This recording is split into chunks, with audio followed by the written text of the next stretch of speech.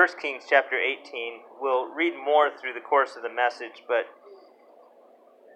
right now I think we'll begin reading at verse 20. So 1 Kings 18, verse 20. So Ahab sent unto all the children of Israel, and gathered the prophets together unto Mount Carmel. And Elijah came unto all the people, and said, How long halt ye between two opinions?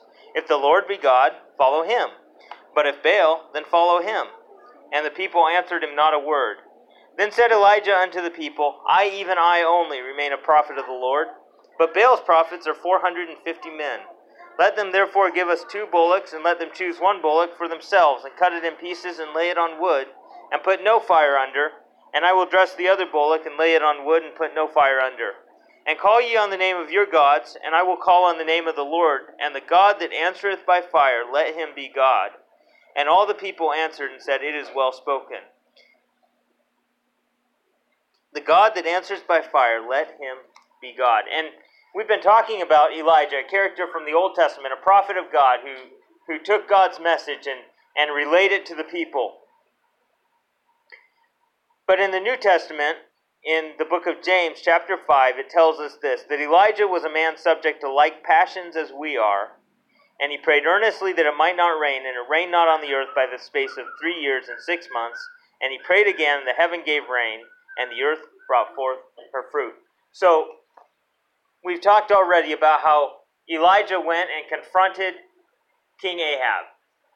Ahab and Jezebel, the queen, had introduced, or had perhaps not introduced Baal worship to Israel, but they had institutionalized Baal worship and made it a part of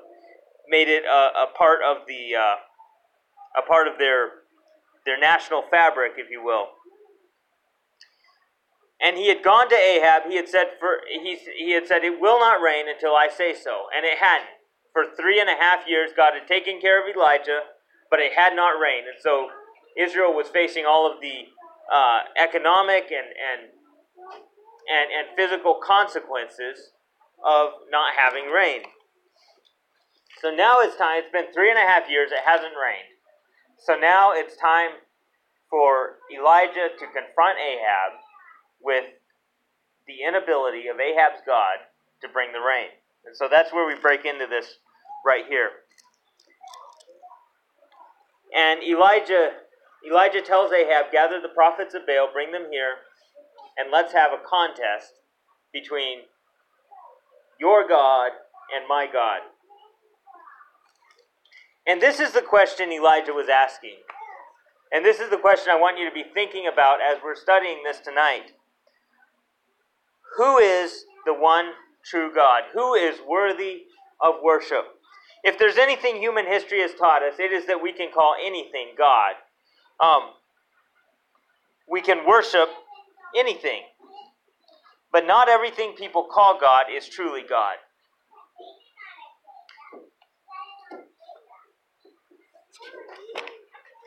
Now, I believe very strongly in freedom of religion and freedom of conscience. God gave us a free will for a reason, and that is so that each one of us can choose freely to worship God or not to worship God.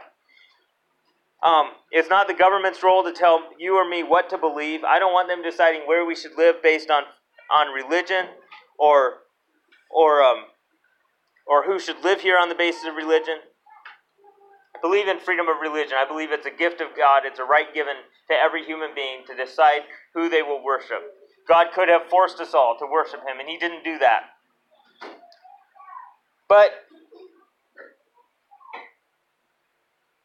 because we believe in the free will of people to choose who they worship, does not mean that every choice is equally valid. I can make a wrong choice, or I can make a right choice. And this question must be asked. This question that Elijah asked, is your God worth serving? And I would ask that. Obviously, I stand here behind the pulpit as a Christian, but I would ask that of everybody here today. Is your God worth serving? Elijah, inspired by God, called for a contest between the one true God and the impostor. He called for a contest that would settle this issue in Israel once and for all. And I've got to tell you, Elijah, just to be fair, Elijah's God lost the contest in a couple of areas. You know how a lot of times in contests they'll have ribbons for, different things, and you can win on some levels and lose on some levels and whatever. And, just like school awards, you get the award sometimes for most improved student or something like that, and it's not necessarily the highest award, but you still get an award. Well, Elijah's God lost in some areas. He did not have the most prominent public support at this contest.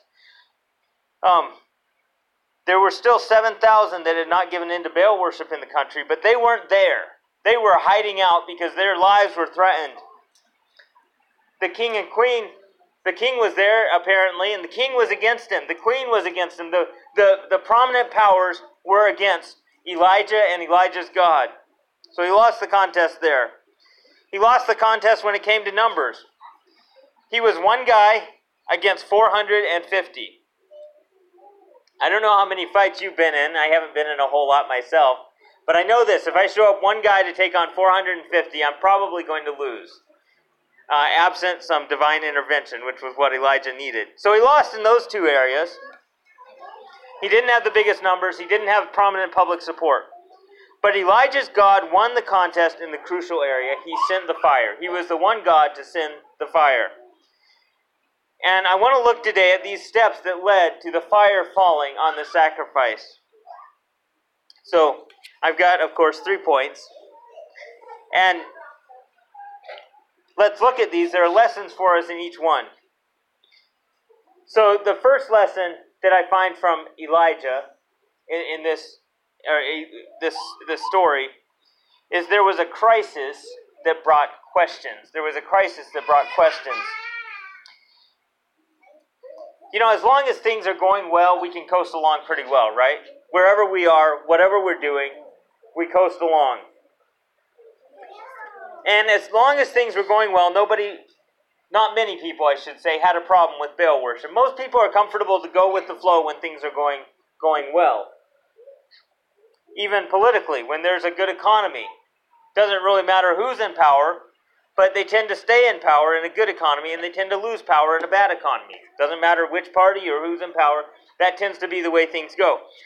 And when the rain stopped and the economy collapsed in Israel, all of a sudden people began to wonder if they were going down the wrong road. And one thing we need to pray for people is we need to pray that they will come to a crisis in their lives. I'm not talking necessarily about a tragedy in their lives or a particular event, but something in their lives that causes them to question what they truly believe and if the God that they serve is worth believing in. Socrates said the unexamined life is not worth living. And we need to be brought to the point of examining our worship and our lifestyle and asking, is my God worth serving? Is my religion worth having? And often that happens at a point of crisis. I went through a crisis like that as a teenager. I assume many of you have gone through that crisis as well, where you have asked those questions. And it was a crisis that brought that question to the forefront for the people of Israel. The people that were serving Baal at the time are actually, as we'll find out, not completely serving either the one true God or Baal. But they were brought to a crisis because it hadn't rained for 3.5 years. They were hungry, they were thirsty, and they were in need of answers. And so when they came to this contest, they had questions. They were wondering, who is the one true God? Who is the one we should serve? Who is the one we should follow? And so we need to be careful when people come to these crises. Often we can help them maybe, our tendency maybe is to say, oh, don't worry about it right now, worry about that. Well, sometimes God brings crises into our lives so that we will worry about it, so that we'll face up to these questions and answer them for ourselves. So this crisis brought questions. Verse 17 says, it came to pass when Ahab saw Elijah that Ahab said unto him, art thou he that troubleth Israel? So question, are you the one who's causing all these problems? Well, Ahab knew he was, because Elijah had come to Ahab and said, it's not going to rain for 3.5 years until I say it rains. But Elijah answered, I have not troubled Israel, but you and your father's house, because you have forsaken the commandments of the Lord, and you have followed Balaam. It brought questions. It even brought questions from Ahab. Are you the one who's causing this trouble?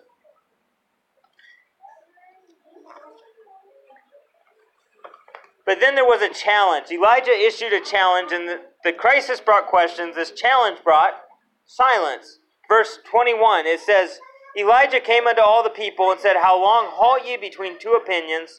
If the Lord be God, follow him, but if Baal, then follow him. And what did the people say? They answered him, not a word.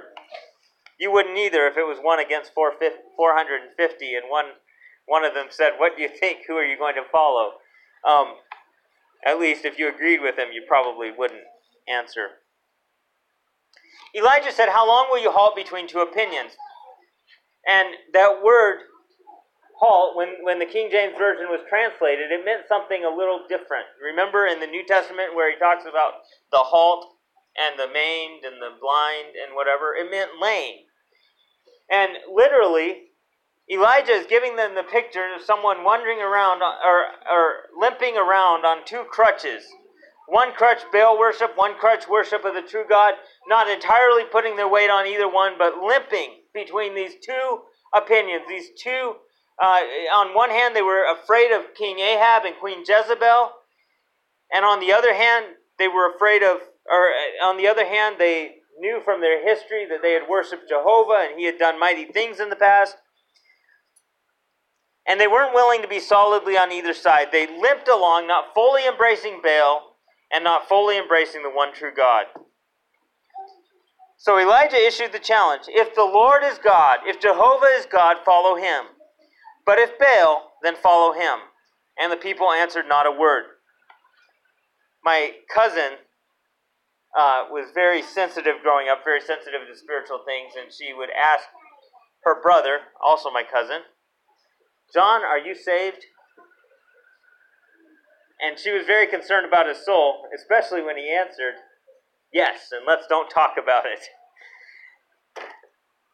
And that's amusing as kids, but it's the attitude of a lot of people today, not just kids, who aren't comfortable with abandoning God completely, but they're too attached to the world to take a stand for Jesus Christ, to take a meaningful stand for God.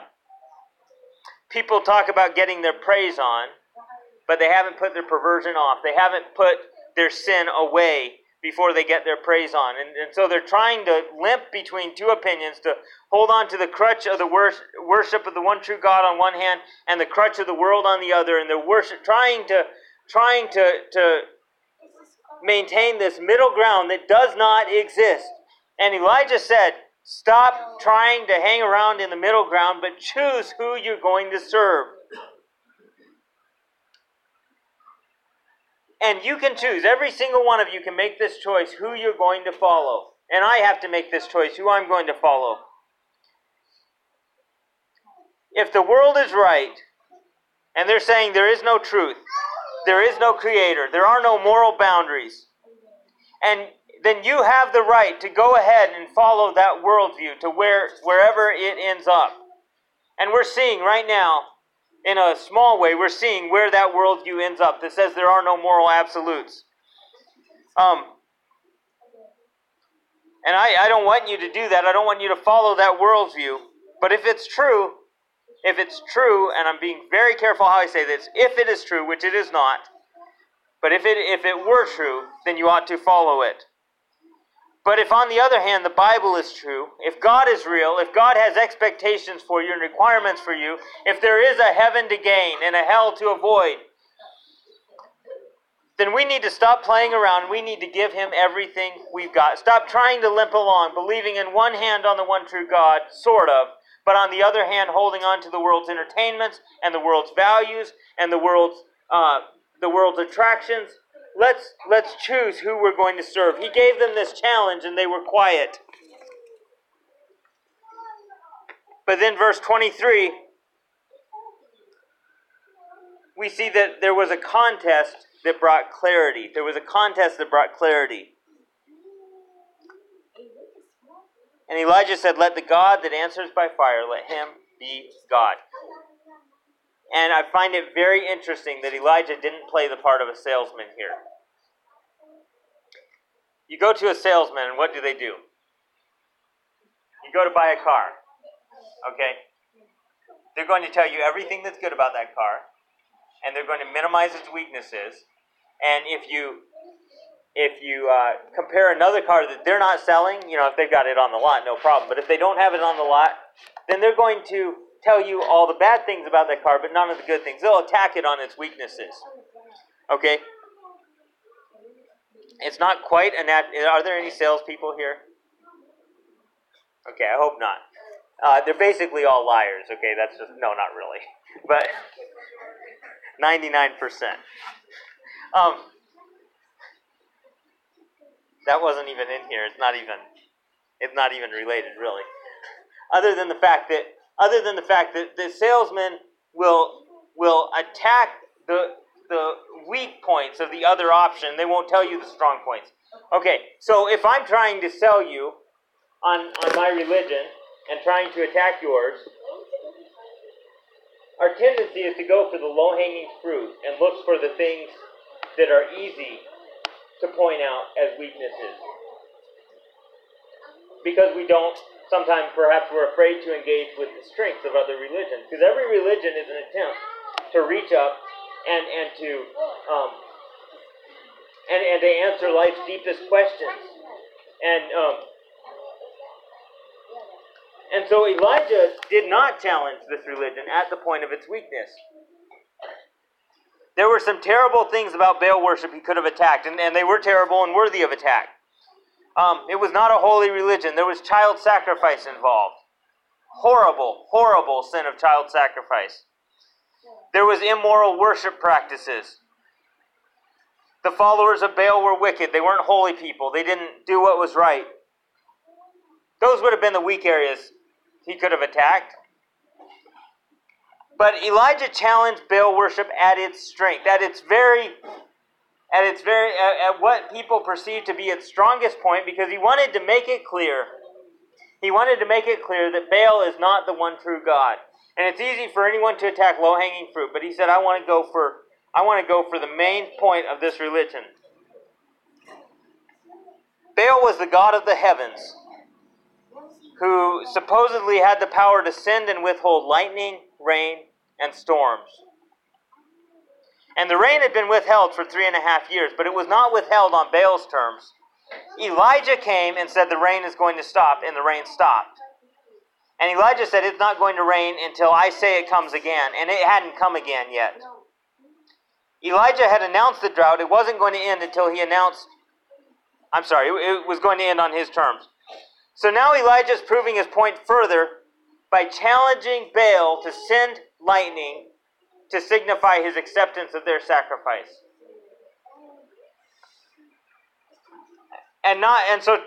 So according to the prophets of Baal, that would be on Baal's turf, right? He's the God who sends lightning, so they were trusting him to do that. And Elijah said, you take the point of your God's strength, and that is where I'm going to challenge him, at the point of his strength. And not only that, he gave Baal's prophets the first opportunity. That's interesting. If they succeeded in calling lightning down, Elijah's life wouldn't have been worth very much. 1 against 450 plus the king and plus the people. But Elijah was so certain that Baal was not going to send lightning, and his God was, that he said, you guys go first. And you put your offering on the wood, and you put your offering on the altar, and then ask your God to send the lightning. So the prophets came from all over. The children of Israel and this massive group met on Mount Carmel. And the rules of the contest were simple. Every contest has rules, right? This contest had rules. Elijah and the prophets of Baal got one bull apiece. One for Elijah, one for the prophets of Baal. These were prepared for sacrifice. They were laid on wood on the altar. The prophets of Baal would call on their gods. Elijah would call on his. Whichever God sent fire to the sacrifice would be the one that the people served. And the people said, this is good. We agree to these terms of the contest. So in verse 25, Elijah said unto the prophets of Baal, Choose you one bullock for yourselves, and dress it first, for ye are many, and call on the name of your gods, but put no fire under. And they took the bullock which was given them, they dressed it, and called on the name of Baal from morning until noon, saying, O Baal, hear us. But there was no voice, nor any that answered. And they leaped upon the altar which was made. And it came to pass at noon that Elijah mocked them, and said, Cry aloud, for he is a god. Either he is talking, or he is pursuing, or he is in a journey, or peradventure he sleepeth, and must be awakened. And they cried aloud, and cut themselves after their manner with knives and lancets, till the blood gushed out from them. And there was no answer. Now Elijah was not mocking them, I don't believe, because he was just given to mockery for no reason. But I believe he wanted to point out to those people that were watching that this is not the one true God. And he wanted to make it very clear to them what was happening in that contest. They went from morning to midday begging their God to send the lightning. No lightning came. Now that was another thing. He was the God of the sun, and the sun was hottest at noon. And Elijah gave them till noon, and then he gave them beyond that. But finally in the evening, it was Elijah's turn. And he did 6 things. 6 things. He repaired the broken altar. There was an altar that had at one time been used to worship the one true God, and now it was in disrepair. And if we want God's power on our lives, we're going to have to repair some broken altars in our lives, some places where we used to go and call on God. Maybe the altar of morning devotions, maybe the altar of communion with God, maybe the altar of intercession for others, maybe the altar of obedience and separation from the world. But we're going to have to rebuild some of those altars. And Elijah put that altar back into place where it could be used again to make sacrifices to the one true God. He put the stones in place, 12 stones, one for each tribe of Israel, and repaired that altar that had fallen into disrepair.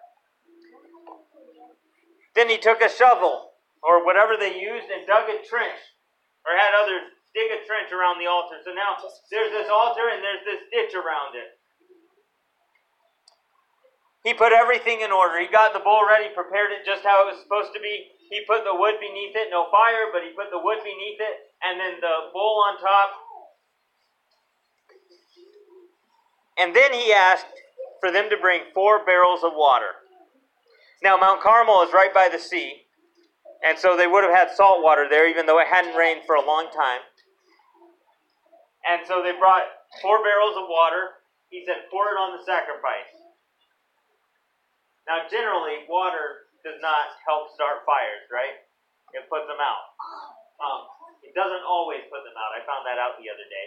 But normal fires, water puts out. Does not put out lighter fluid.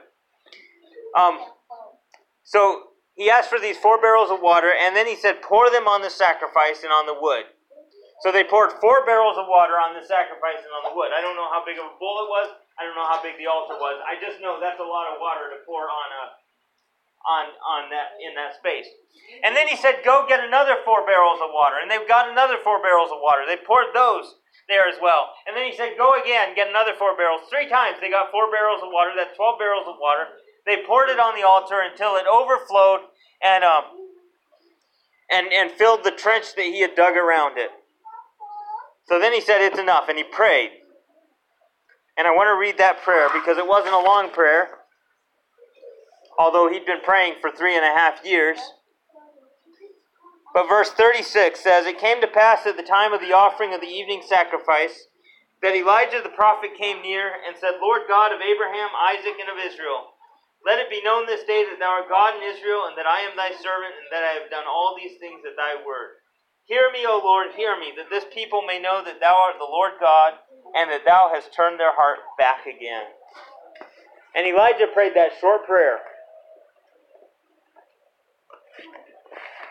And lightning struck that sacrifice. Fire fell from heaven and proved which one was truly God. Verse 38, the fire of the Lord fell and consumed the burnt sacrifice and the wood and the stones and the dust and licked up the water that was in the trench. There was nothing left. God had proved who was truly God. Let me ask you this evening, that question Elijah was asking, who is worthy of your worship and your obedience. I want to answer that, the God that answers by fire. A few hundred years after Elijah, another prophet appeared. He was so much like Elijah that many thought he was Elijah come back from the dead. And that man was John the Baptist. He preached of a coming Savior who would come with fire. Not the same fire that struck the altar in Elijah's day, but a fire that penetrates even deeper than that one. Verse 16, John said unto them all, I indeed baptize you with water, but one mightier than I cometh, the latchet of whose shoes I am not worthy to unloose. He shall baptize you with the Holy Ghost and fire, whose fan is in his hand, and he will thoroughly purge his floor, and will gather the wheat into his garner, but the chaff he will burn with fire unquenchable. There is a contest going on in every human heart. And it's this contest of who is worthy to be worshipped. There is only one God who will answer by fire and purge the sin from your heart in this life, and He is the one who is worthy of your worship. This is what I'd ask you to do. I would ask you, God is faithful. He revealed Himself to Israel in that case through Elijah. I would ask you to ask this God who answers by fire to reveal Himself to you, to show Himself to you, and ask Him to come in with His fire in your life and purge out everything that doesn't belong and make you fit for the Master's use, fit for God's kingdom, fit for heaven, fit for eternity, fit for service in His kingdom. And God wants to answer by fire in your life. I encourage you to come back next Sunday night, because that's not the end of Elijah's story. We talked today about the champion of faith, and Elijah won a mighty victory through God, and was empowered by God to win a mighty victory in that case. God won a mighty victory through him, maybe I should say. But after this, Elijah went through a deep valley of depression, where he was like, God, I just wish you would take me home. Let me die. I'm done. There's nothing left to live for. And next week, we're going to finish the story of Elijah and talk about the comfort of faith and how God spoke to him when he was going through this deep valley. So I hope you'll come back for that. Elijah was a man of like passions as we are. And God used him to win mighty victories through faith, but God also kept him through faith. And I hope you'll come back next week for that. But ask God to reveal Himself to you. Ask the God who answers by fire, the one true God who is worthy to be worshipped, to reveal Himself to you. Let's pray. Father, we thank You for who You are. We thank You for Your grace today. We thank You for Your power that You demonstrated in this contest. And Lord, the power that You'll demonstrate to every honest heart who's seeking for truth, who's seeking for You. I pray that You'll help us, Father. Help each one of us to examine our faith, to examine our lives, and to ask if they measure up to Your requirements and to Your purpose for us. And I pray that You'll help us, Lord, by Your grace to be all that You want us to be. We ask it in Jesus' name. Amen. You're dismissed.